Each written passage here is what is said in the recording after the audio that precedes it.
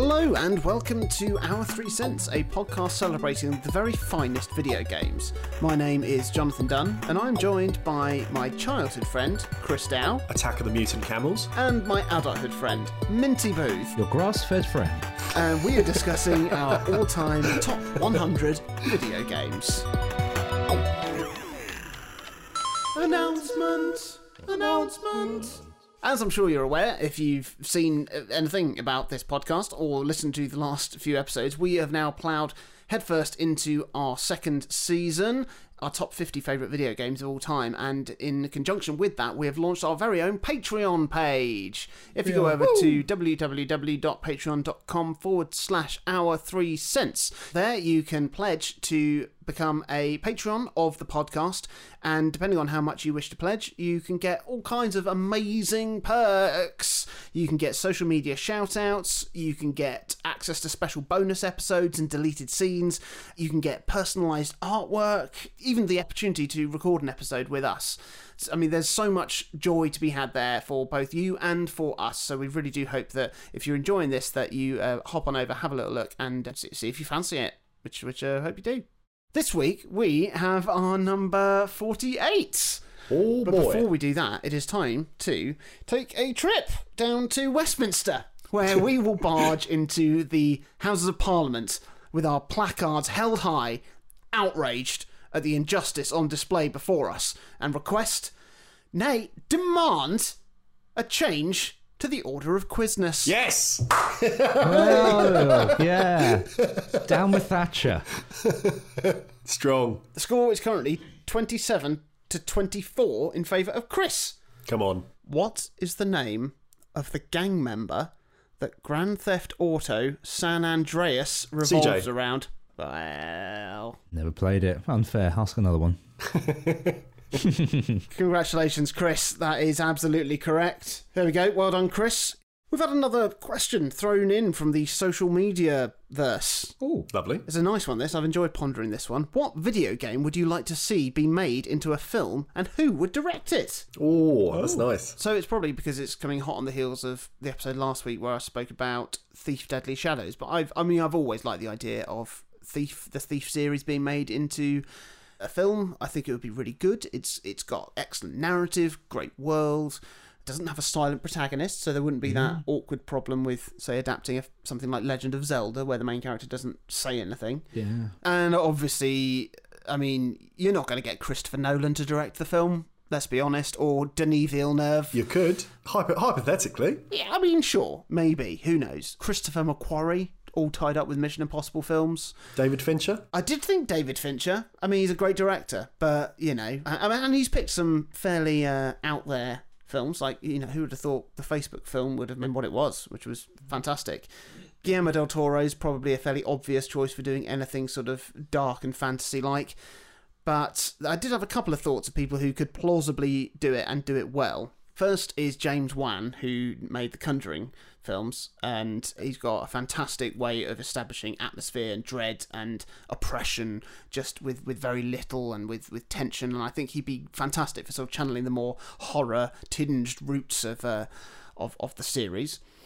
But then I thought of two people. One is Jean-Pierre Jeunet, the French director who directed, quite famously, Amélie, but he also did a film called The City of Lost Children, which is very dark, sort of tinged fantasy sci-fi, and it's got a similar sort of eclectic aesthetic to what sort of something like Thief has, but with sort of very sort of bright and big sort of characters. Not too dissimilar to something like what Terry Gilliam makes, who again I think would be another one who'd be quite good. But there's also the director Alex Proyas, who made a film called Dark City back in the 90s, which was absolutely fantastic. Again, really good sort of dark fantasy sci-fi, and I think he'd be great to do it. Although, to be fair, he hasn't made anything good in about 10 years, so more than that. iRobot was the last film he made that was any good, and that was 16 years ago.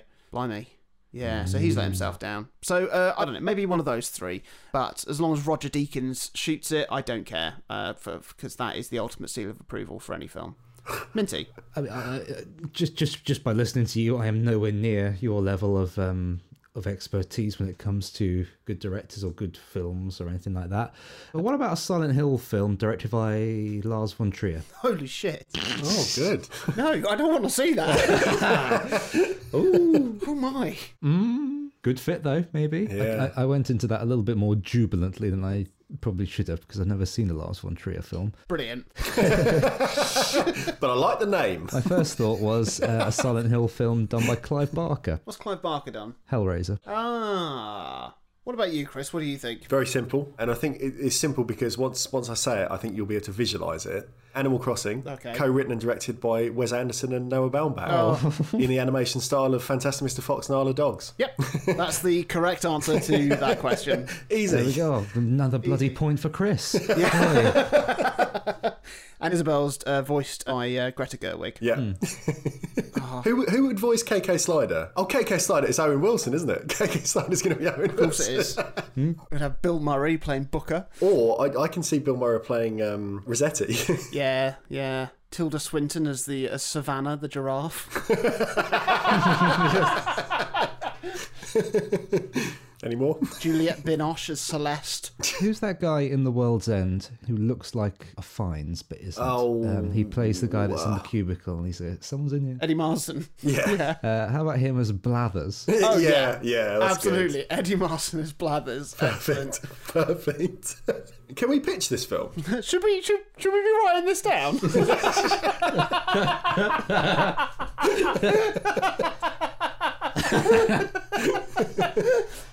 Ray Fiennes as Tom Nook.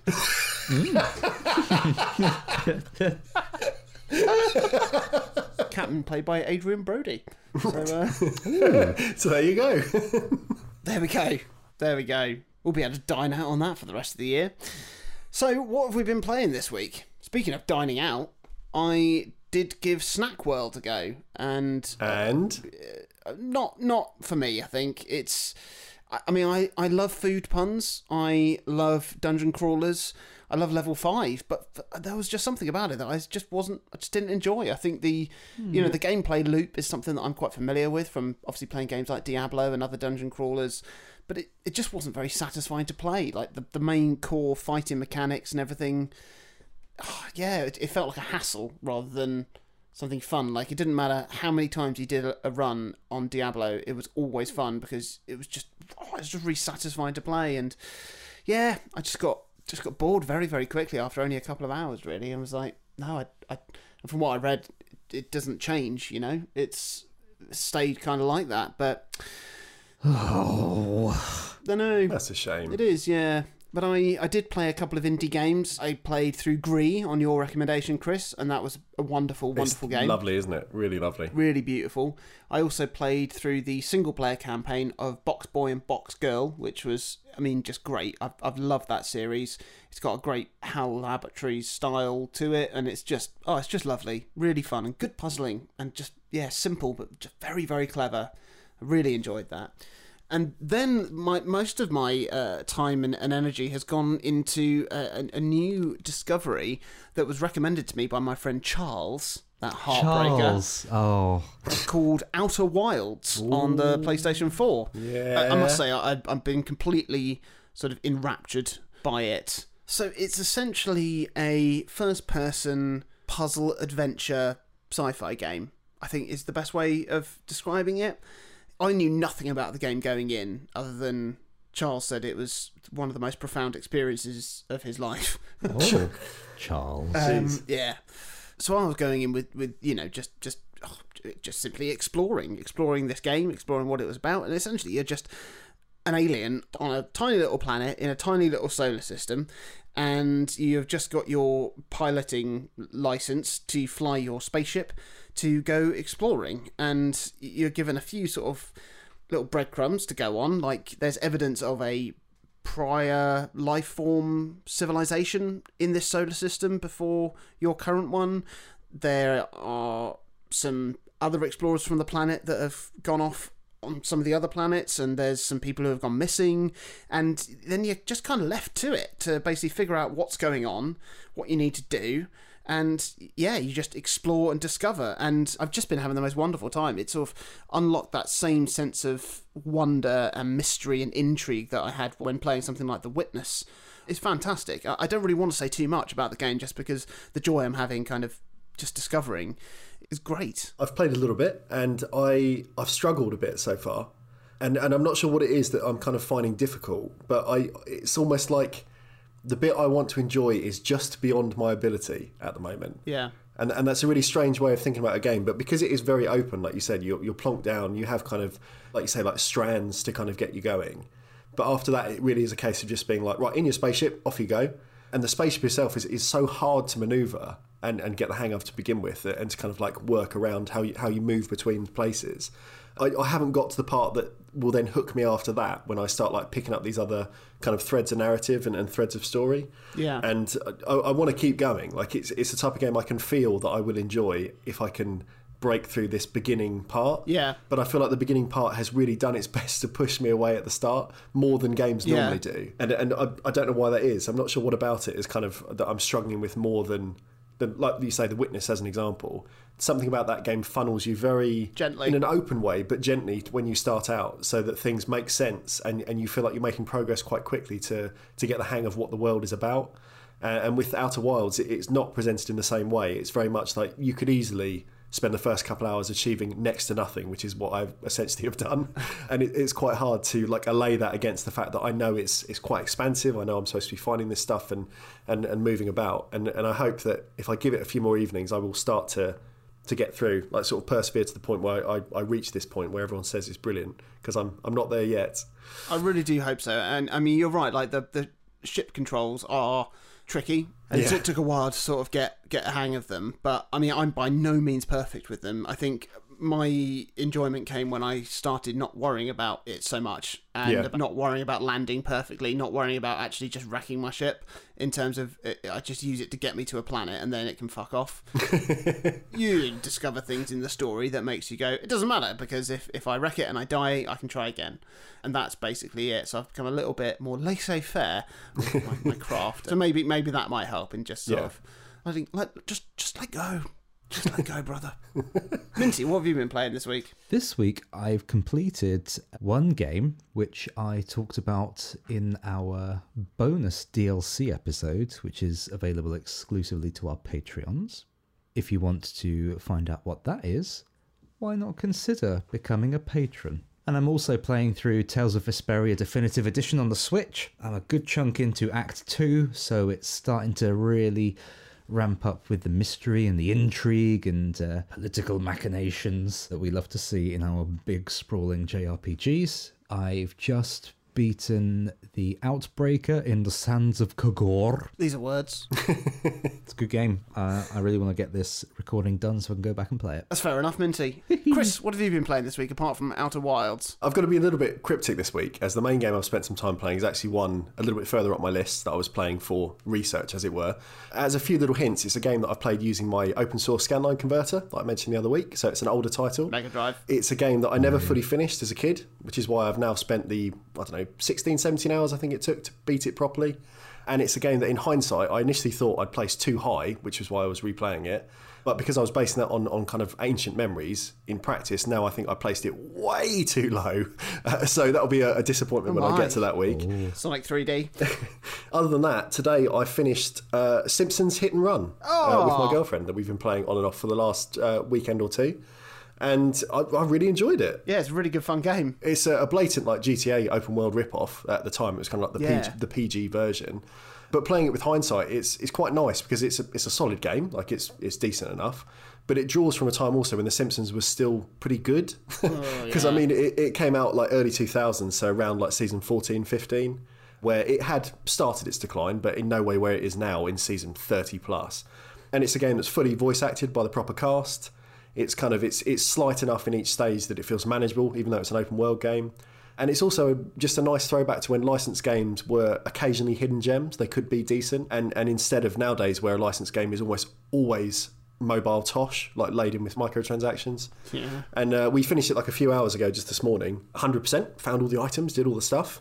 And I'm just really glad that I gave it more than maybe the, 20 minutes, 30 minutes I did near its release. Yeah. It's been really fun to go back to. So, yeah, that was good. Oh, good. Yeah, I remember renting that from Blockbuster. Me and my friend Alec Howard played through it over the course of a weekend, and it was, really good fun game. Good fun game. Should we move on to the rankings? Rankings! Great, let's do it. Starting this week, we have Minty. Can you please tell us about your 48th favourite video game of all time? So, I've been looking back over the arse end of my top 100 list to see if there's any one thing in these games that comes close to the sheer hype that surrounded the USP of this week's game. Ooh. And I can't really see any one game mechanic that made me think, well, I've got to play this now, to the extent that the thing this game is famous for did. Pokemon Blue doesn't count because I wanted to play that for the entirety of the Pokemon experience. But I made a list to show you just how important a landmark the aforementioned thing in this game is.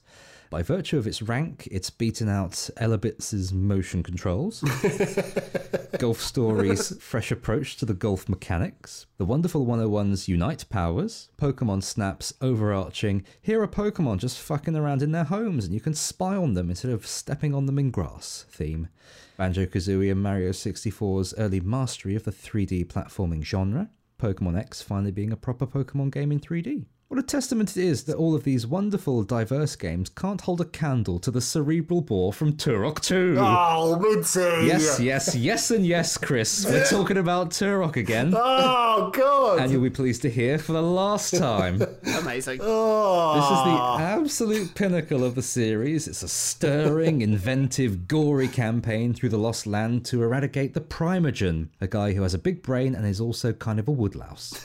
Big thanks to Night Dive Studios for remastering this game a couple of years ago. It's been great to play through it again with that notorious draw distance gone and the frame rate being able to reach double figures, just as God intended.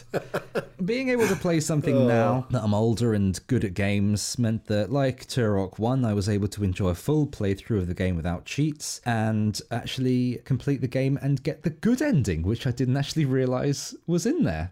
Whereas I used to just put the cheats on and warp to the final boss with invincibility, all weapons, infinite ammo, over and over for days on end.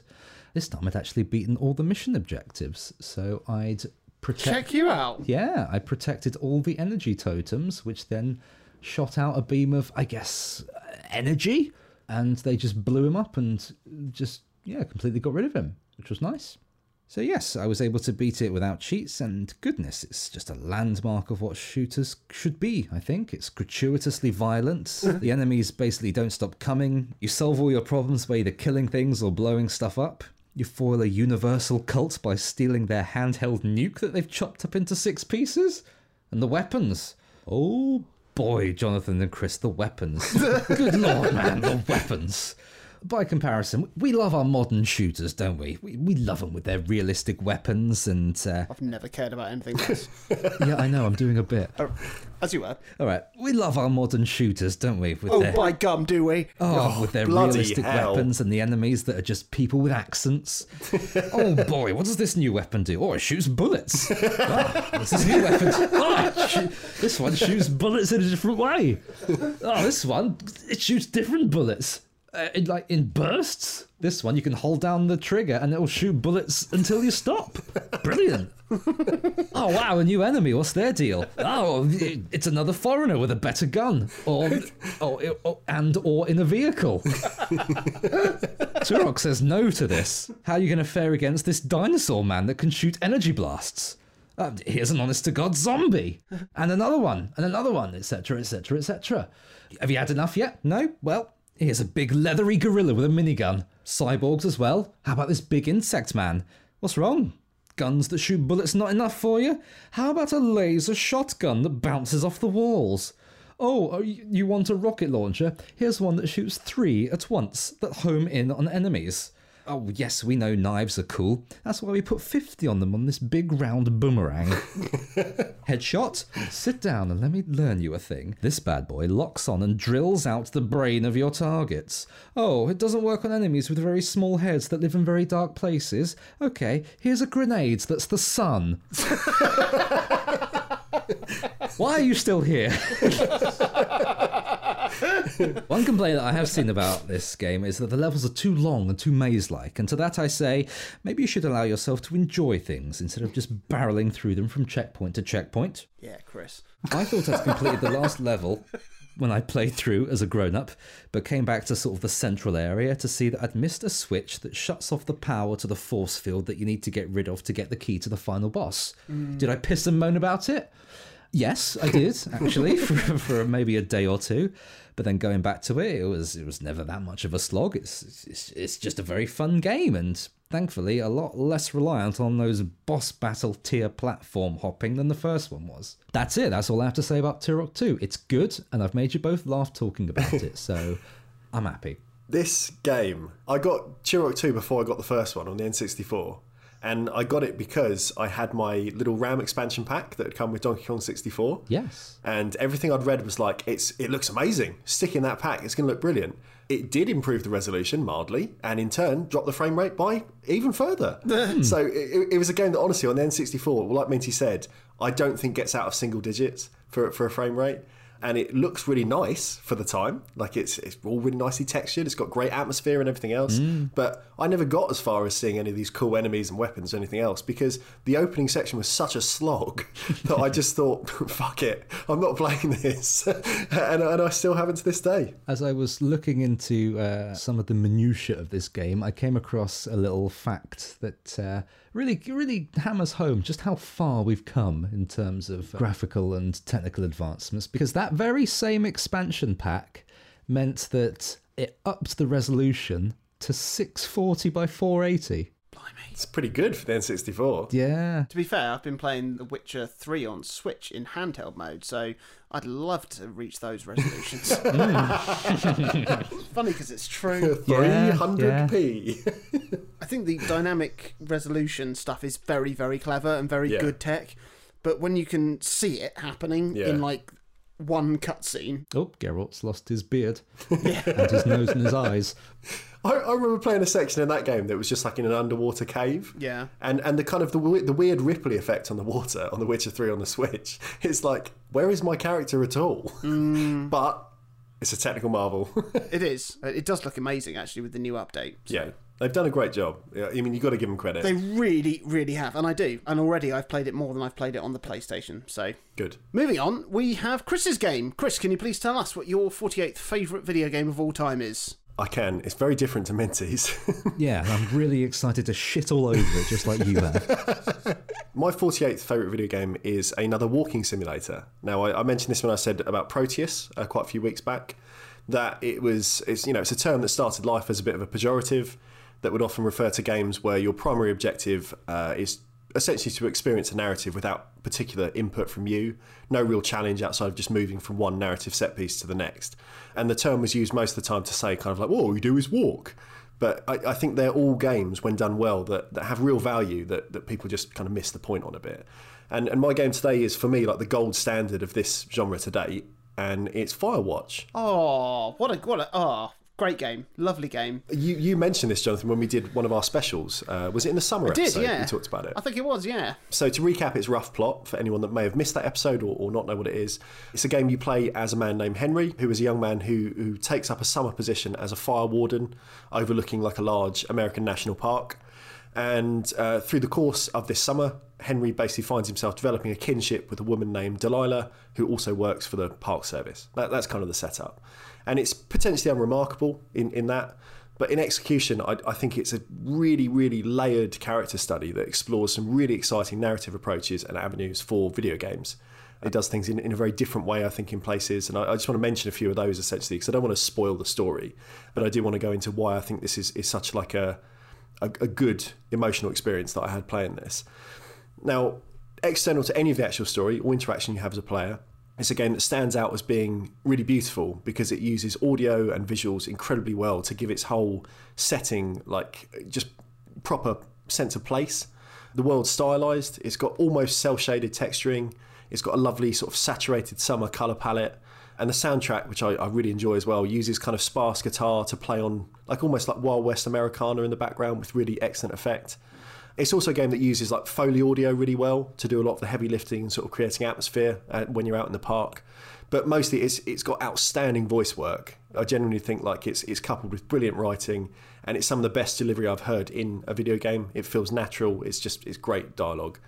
And I mean, what makes it stand out for me, like I said, is its narrative and how it works with that to do things that are really, really smart. And that starts from minute one. Like you boot up the game, and I don't know how much you remember from when you played it, but when you start it, it opens just using text to give some backstory as to why Henry has taken up this position as a fire warden. So it's kind of before you actually see the world, before you see through Henry's eyes or anything like that, because it's a first-person game, you're just given this kind of text preamble. And you find out that Henry's partner of some years has developed like a long-term illness. It leaves Henry feeling as though he needs some sort of escape from the whole situation. And in itself, that's like a heartbreaking start to the game. If you're just given that as your kind of opening text crawl, that would be a pretty kind of weighty beginning. But Firewatch lets you make these little small choices in how that intro text plays out. And I think what's really clever is it fundamentally changes your internal perception of Henry as a character before you've actually like met him as a player. So they're not decisions that will affect the main narrative of the game in a traditional sense. Like they're not going to come back 3 hours later and kind of say, oh, I remember when you did that. But they are decisions which affect the way you feel throughout the game's whole runtime. Because you, playing as Henry, know why you chose to be there. You, as Henry, know what you've left behind. You know how you've reacted. You know, and most importantly, the type of person these decisions sculpt. So you get a feeling for kind of who you are playing as more than you would normally do in this sort of game. And like I said, it doesn't return to these ideas. It doesn't pop up. It just lets them be. So it's not like a moral choice like in Telltale games like The Walking Dead, which is dredged up later, like for kind of like a cheap emotional shot.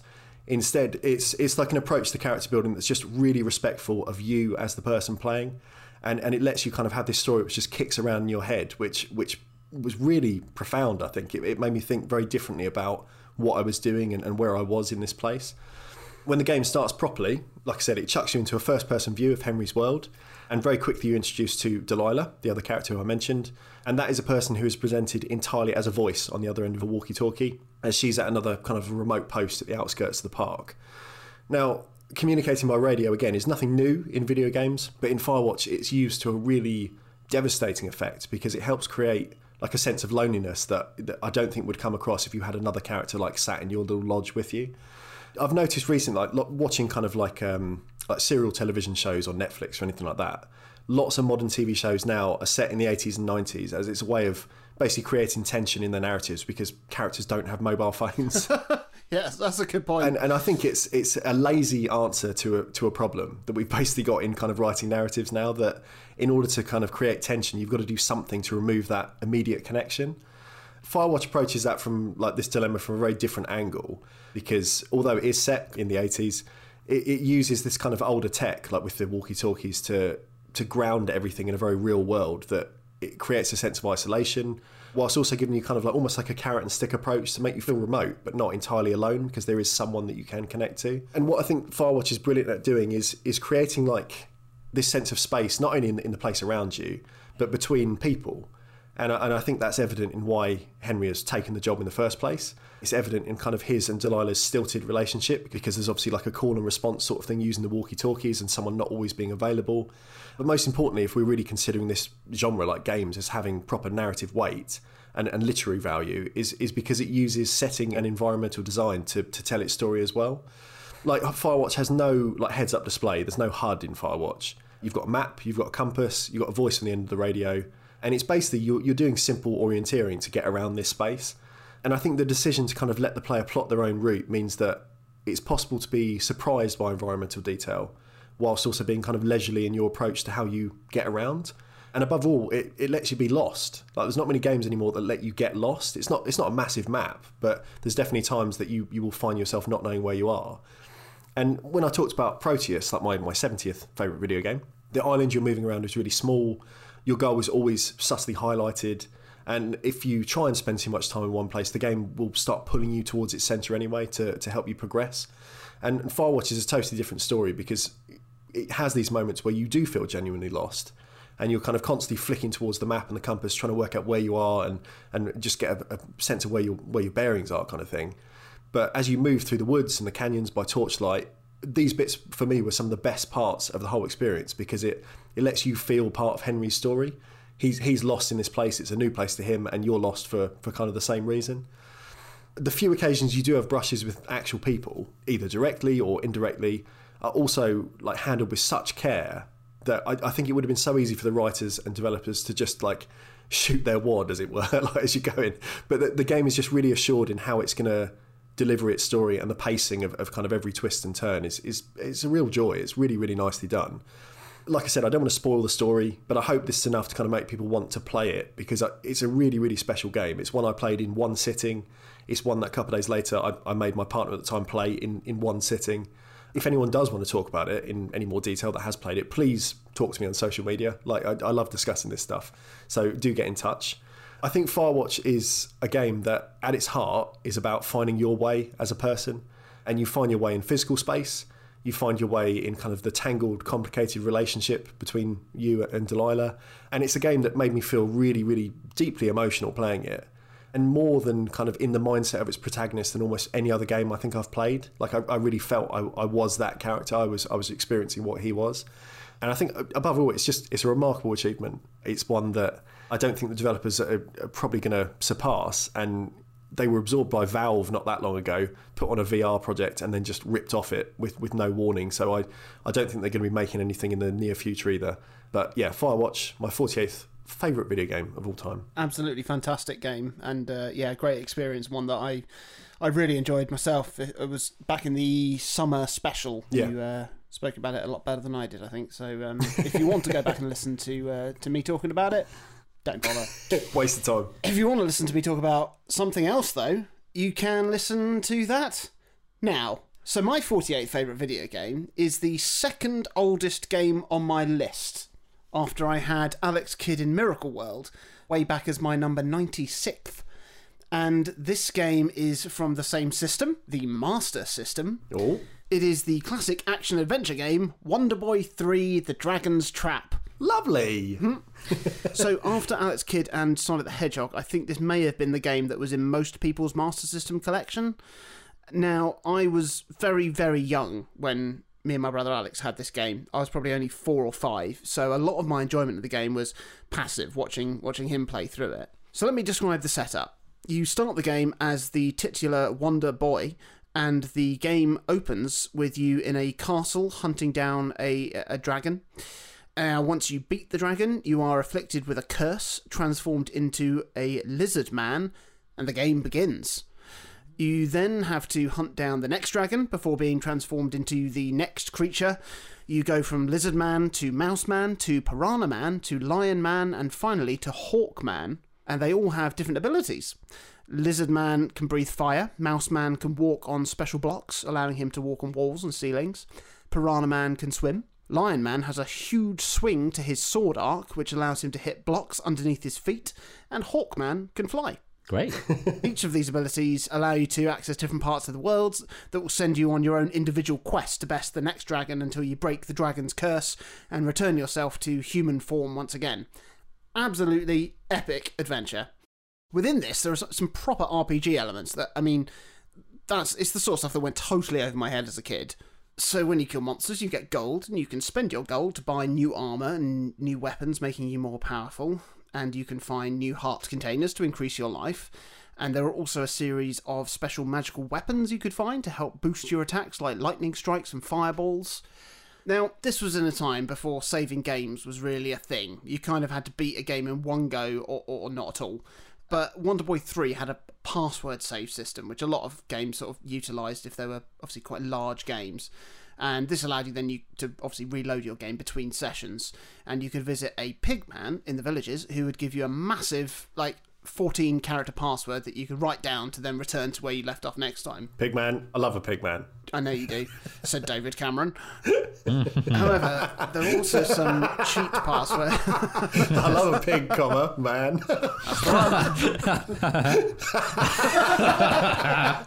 So there are also some cheat passwords that you could enter to play the game in different ways, allowing you to start the game with loads of gold or all the equipment or whatever. And I still remember the one that we basically used every time, which was 00000000WE5T0NE, which spelled out West One, which was the name of the developer. Ooh. And this gave you all the weapons, equipment, tons of gold, and you start as Human in the main village, and then you can bust into the transformer that's in the village, which you usually can't get into much later in the game, and then you can freely change between the different forms. So you can basically then pick whatever quest you want to go on. It also opens up a whole load of secret doors, so you can just skip straight to the bosses of those things. And because we were so young, and because of this era of gaming, we found the game incredibly hard, and playing the game with the cheat codes was really the only way we could get any enjoyment out of it. I do remember, though, watching Alex play it and getting the furthest we ever did on, like, a legitimate run, which was to the boss of Mouseman's Adventure. And I was so nervous and so tense that when he died on the boss, I just burst into tears. Oh. Couldn't take it. Now, this game is one that me and Alex always talked about and remembered when we were growing up, when we had moved on to the next console and the next and the next. And then something truly wonderful happened that brought me an immense amount of joy. In 2016, a developer called Lizard Cube mounted a remake of the game with a beautiful new hand-drawn animated graphical style, and it looked gorgeous. I mean, I couldn't believe it when I saw the first screenshot. It was like I dreamt it up, because I always used to think of like how games I enjoyed as a kid would look if they were made today, and it just looked exactly like that. And this remake wasn't like most remakes. They actually reverse engineered the original Master System code to develop an entirely faithful experience.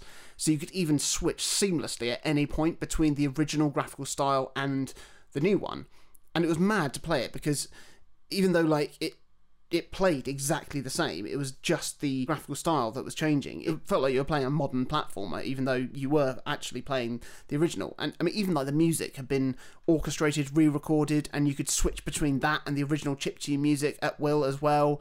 And they even built in like the password save system, so you can actually use your old save codes from literally 30 years ago and pick up your old adventure from where you left off. It's just absolutely wonderful, faithful video game design. Because of the extra buttons on modern controllers, it meant that there were buttons mapped to just switching the graphical style or switching the musical style. So I did switch back and forth occasionally just to sort of remind myself of how it looked and all of that. But I did find it a lot more intuitive to play with the new art style, like I said, despite the fact that it was exactly the same. To be honest, they didn't even add in that many new features or like quality of life stuff. I mean, they tweaked the way you managed your weapons and equipment, and that was mainly because, like I said, there was about 50 new buttons on modern controllers that were doing nothing. So it was easy to put in a pause menu, for example, which was a luxury back in the day, apparently, when you had like 2 buttons. They also added in some difficulty settings as well to encourage repeated playthroughs. Now, needless to say, I was absolutely beside myself. I say needless to say, I said it earlier. I was absolutely beside myself with excitement to get this remake. I mean, it was just made with so much love, respect for the original, and I thought I would, for the first time, actually be able to attempt the game and try and beat it from start to finish, legitimately, much in the way that I did with Alex Kidd when they released it on the Switch on the Sega Ages label, and I was finally able to play that. And yeah, day one, bought the game, beat it.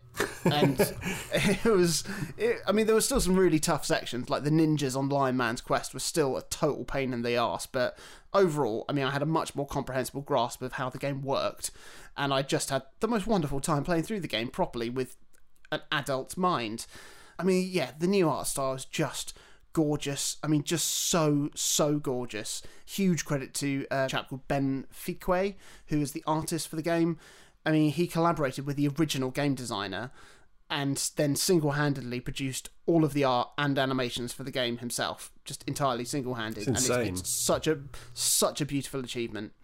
And completing the game for the first time felt amazing. I was so proud of myself, and I enjoyed it so much that I dived straight back in to beat it again on hard mode, which not only threw in harder enemies into the mix, and you dealt like half damage and took twice as much damage, you also had a timer on your health. So every few seconds you would take a hit, no matter where you were, which meant you also had to move incredibly efficiently. You couldn't pace yourself just because it was harder. In fact, you actually had to attack it even more relentlessly. Yeah, obviously I beat that as well. Naturally. I mean, yeah, naturally more. Because of how much I enjoyed this remake, I was debating whether or not to list the original or the remake as my 48th favourite video game. But since they are literally the exact same game, and the remake basically served as a way to help me fully enjoy the original game, which, I mean, I think that was the intention of the developers of the remake, to share a classic game with a new audience. But the original game is absolutely incredible, and as the remake proved, it totally holds up today and is well worth playing. I mean, it's available on everything now as well. Even it's had a port onto iOS, so just get it and play it, even if only just to pause it occasionally and look at the beautiful art. Wonderful stuff, boyful stuff, 3 bags full stuff. Did you have you played Monster Boy and the Cursed Kingdom? I've never played another Wonder Boy game. Have you not? Or Monster Boy or any of those. No. The whole series I know is like a mess of almost like timelines that it starts from Adventure Island, I think, going right back, and then ends up with Wonder Boy and that whole series on Sega consoles. But Monster Boy and the Cursed Kingdom was a different developer again to Lizard Cube, but it was like a spiritual successor to the Dragon's Trap, as it were, so it has the same kind of like changing between animal forms and all that kind of thing. Yeah. And you'd probably love it. Like, it reviewed really, really well. People said it was really, really faithful whilst being kind of something fresh. So I've not played it personally, but I think you'd probably get a real kick out of it, given how much you enjoyed that game. I'll add it to my list. But yeah, it's available again on PS4, Xbox One, Switch, so it's out there. Where is it? Monster Boy and the Cursed Kingdom. That's the one. 35 quid. Wait for a sale. Oh, there's the Pigman. I thought that was Lion Man shoving his Snake Man into the Pigman's mouth, but no, it's David Cameron.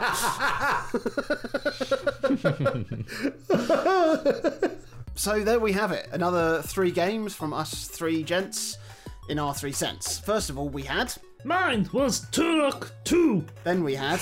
Firewatch. Then we had Wonder Boy 3, The Dragon's Trap. If you've enjoyed this episode, or if indeed you've enjoyed any of our episodes, please do get involved with so many ways to share this podcast and spread the joy of what we're doing. You can find us on Facebook, www.facebook.com/our3cents. You can join in the conversation there. You can ask us questions that you might like us to answer on future episodes. You can reach out to us individually on Twitter. I'm at Jonathan Dunn. I am at Chaz_Hodges. I've given up social media for Lent, but I'm at Clement Boo, and I'll see you after our Lord has risen. One of the other ways that you can get involved with what we're doing is to visit our Patreon page, www.patreon.com/our3cents, and you can find out all the ways in which you can benefit from pledging your support to the podcast.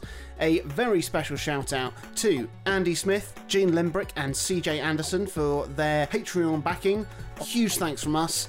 And please do join us next week, where we will be talking about our 47th favourite video games of all time. Yep. We're really enjoying each other today, aren't we? That's great. God, I'm getting a hot flush.